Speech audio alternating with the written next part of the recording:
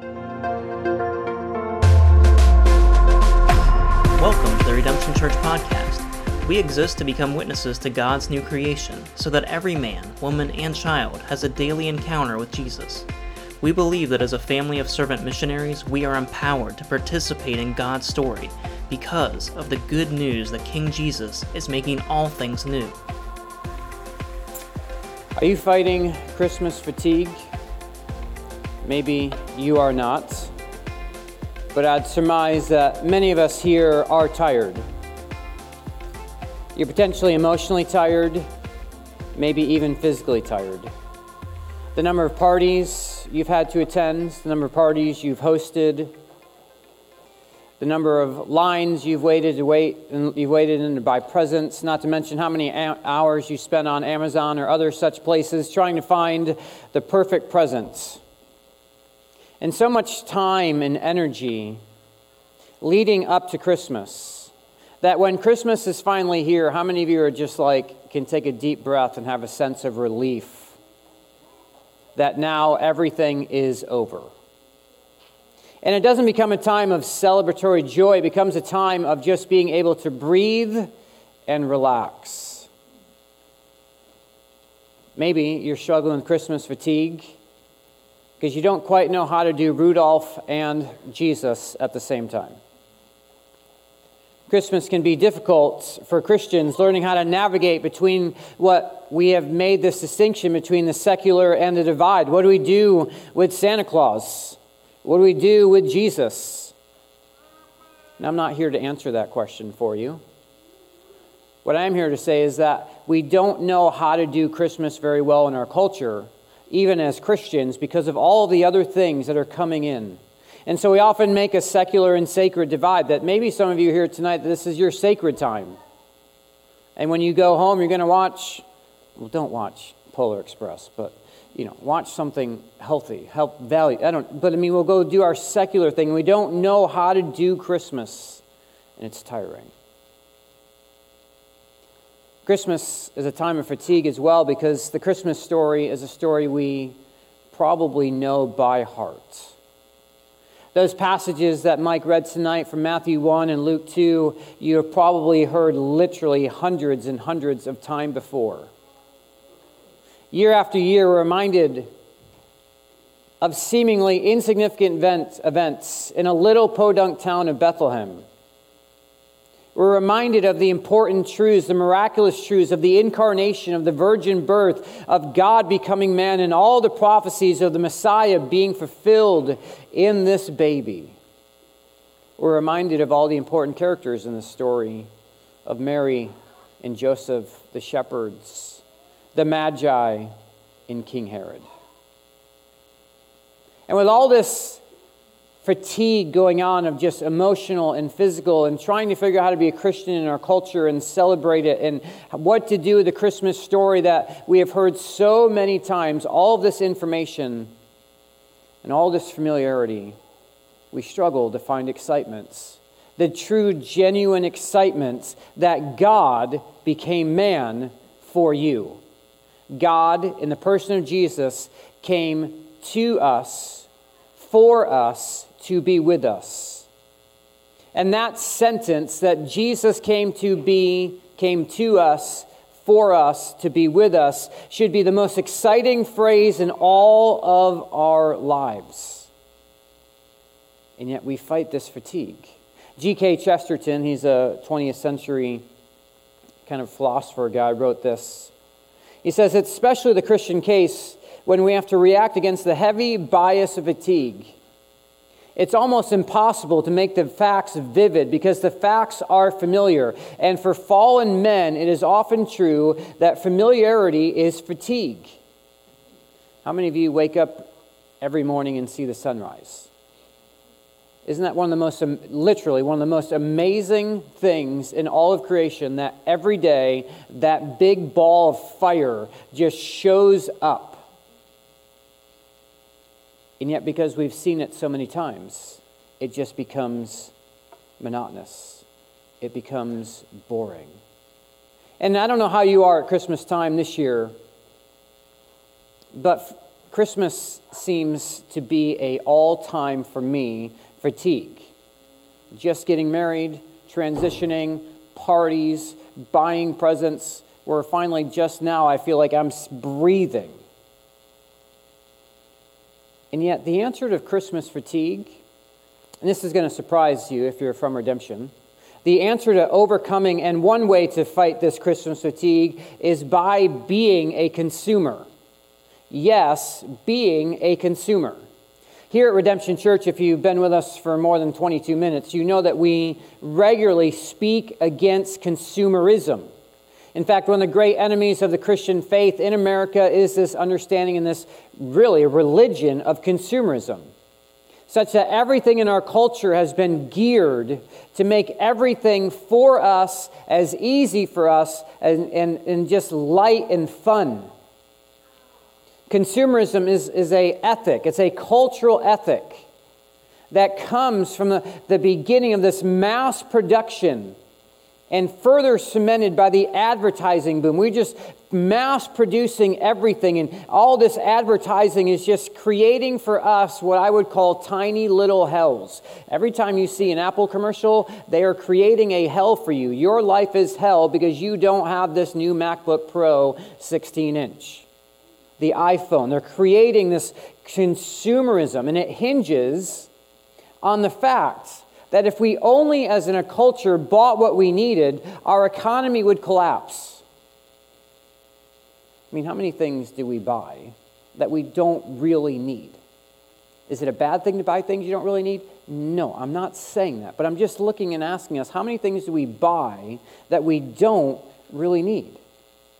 And so consumerism is this goal, this desire to create an artificial demand for goods, for services that you probably don't need and you would never even know they existed. Like, there's so many things in our life that we wouldn't even know that we would need until we saw a commercial. The goal of this is what consumerism's goal is, to create this new need for things. And it's so much more than just a marketing and advertising strategy. That every company now has a marketing division, an advertising division. The church has marketing. It's a worldview. It's so much more than that. It's a worldview that fundamentally alters the way we approach our entire lives, our relationships, our mental health, the way we perceive religion, such that there is no aspect of the American experience that hasn't been infiltrated by this idea of consumerism. One author writes this: our lives become consumed with the idea that unless we have somehow experienced everything, travel everywhere, see everything, and are a part of a large number of people's experiences, then our own lives are small and meaningless. I mean, is that quote up there? How many of you think your life is meaningless if you never get to Fiji? How many of you think your life would be far more enhanced if you got to Barcelona? How many of you want these experiences, that this was what makes your life? And you know where we get that idea that if I had this experience, if I had this good, my life would be more meaningful. Do you know where we get that idea from? It's from the religion in America called consumerism. It's an economic system. It's a religion that thrives on you and me, our lack of self-control. It preys on our insecurities. And so we give magazines and home makeover TV shows and social media accounts permission to sow discontent in our personal lives, that we need something better. We need a makeover. We need this clothing. We need this good. We need this experience. And consumerism trains our brains to treat products and experiences as disposable. And I want you to know that this religion of consumerism has definitely infiltrated not just the church, but Redemption Church, and it's infiltrated your life and my life. And I started out this statement saying that the answer, one way to fight Christmas fatigue is by being consumers. What I'm saying is that, what I want to say is that the reason we are fatigued is because we've bought into consumerism and we haven't really been true consumers. What do I mean? We're consumed by the wrong things. C.S. Lewis has a famous quote. He says this: "It would seem that our Lord finds our desires not too strong, but too weak. We are half-hearted creatures, fooling about with drink and sex and ambition, when infinite joy is offered us. Like an ignorant child who wants to go on making mud pies in a slum because he cannot imagine what is meant by the offer of a holiday at the sea. We are far too easily pleased." That quote right there is something worth meditating on, because the point that he's making is that God made you and I, humans, to actually be consumers. The reason consumerism works is because that is how our heart was made. It was made to find satisfaction and joy and contentment in things, in God. And the problem isn't that we should just run away from consumerism. The thing is that we should run beyond consumerism. We should run not away from the world, but beyond the world to the one who actually made the world. And when you run beyond the consumeristic world that we live in, the culture we find ourselves in, and to be consumed by the God of this world, then you can come back to the things of this world and actually find joy in them, not making too much of them. You see, the longing to be happy is a universal human experience, and it is a good thing. To be happy, the desire to be happy, is not sinful. We should never try to deny ourselves from longing to be happy as though it were a bad impulse. Instead, I think we should intensify this longing and nourish it with whatever will provide the deepest and most enduring satisfaction. And the problem that C.S. Lewis highlights is that drink and sex and ambition are never going to be enough to actually provide the most deepest and enduring satisfactions. They are counterfeits. We are little kids playing in the mud when there's a resort, the deepest resort, the greatest resort offered to us. And this longing to find meaning and happiness can be only found in God. Not to go all preposition on you, but not from God, but in God. It is in God we find our happiness. In God we find love and joy and peace. This Christmas season, we are to be consumed not with the things that bring us fatigue of parties and gifts and lines and Christmas and Santa Claus and Christmas trees, which are all not necessarily bad things at all. But what God is calling us is to move beyond that and to actually look at a passage of Scripture that might be the most famous passage of Scripture in all the world. John chapter 3, verse 16. For God so loved the world that he gave his one and only Son, that whoever, the ones who believe in him, will not perish, but will have eternal life. John 3:16 is a short summary of what Christmas is, of what we need to be consumed about, that God loves you. God wants to be with you. And he so desperately longs to be with you that he would actually send his Son. He would actually bring and enter himself into the story. Maybe you're not a Christian here tonight, but one of the most unique things about the Christian faith is that the God of the Christian faith not only keeps control of everything, but he actually is the only one who enters into his own story. And he enters into it as a man, as a baby, as we heard earlier, of the vulnerability of being a child. And this is the one who has come to give us eternal life. Eternal life is not just living forever. Because Scripture teaches that every person who's ever born will live forever.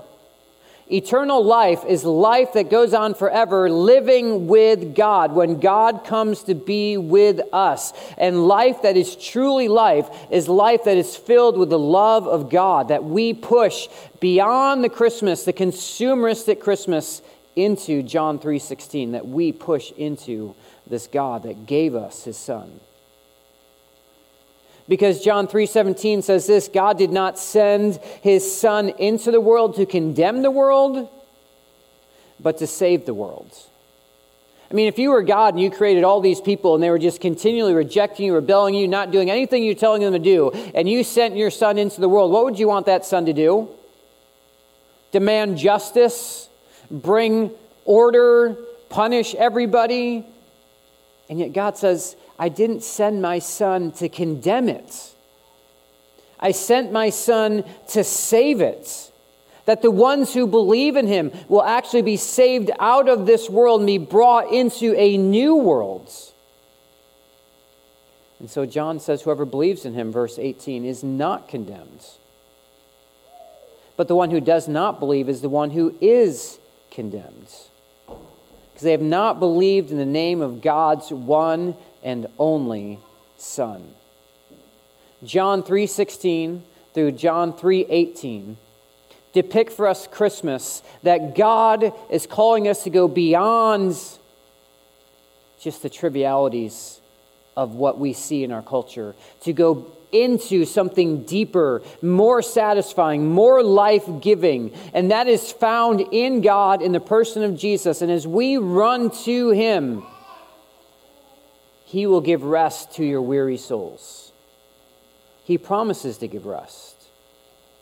He says, my yoke is easy, my burden is light. Come unto me, all of you who are weary and tired, and I will give you rest. Jesus is calling you to go beyond, to push harder, to push deeper into the meaning of Christmas, and he will give you rest. But the one who does not believe is condemned already, because he has not believed in the name of one of God's only Son. So maybe you are a follower of Jesus tonight and you're fighting this Christmas fatigue. I want to encourage you to push not away the consumer, but beyond consumerism. To have your heart consumed with the reality that the incarnation, God becoming man to be with us, is where we find rest, where we find life. And maybe you're not a Christian here tonight and you're just investigating Christianity. Thank you for being here. I want to encourage you to pursue Jesus, because in him you will actually be able to go beyond and find life that is truly life in the Messiah.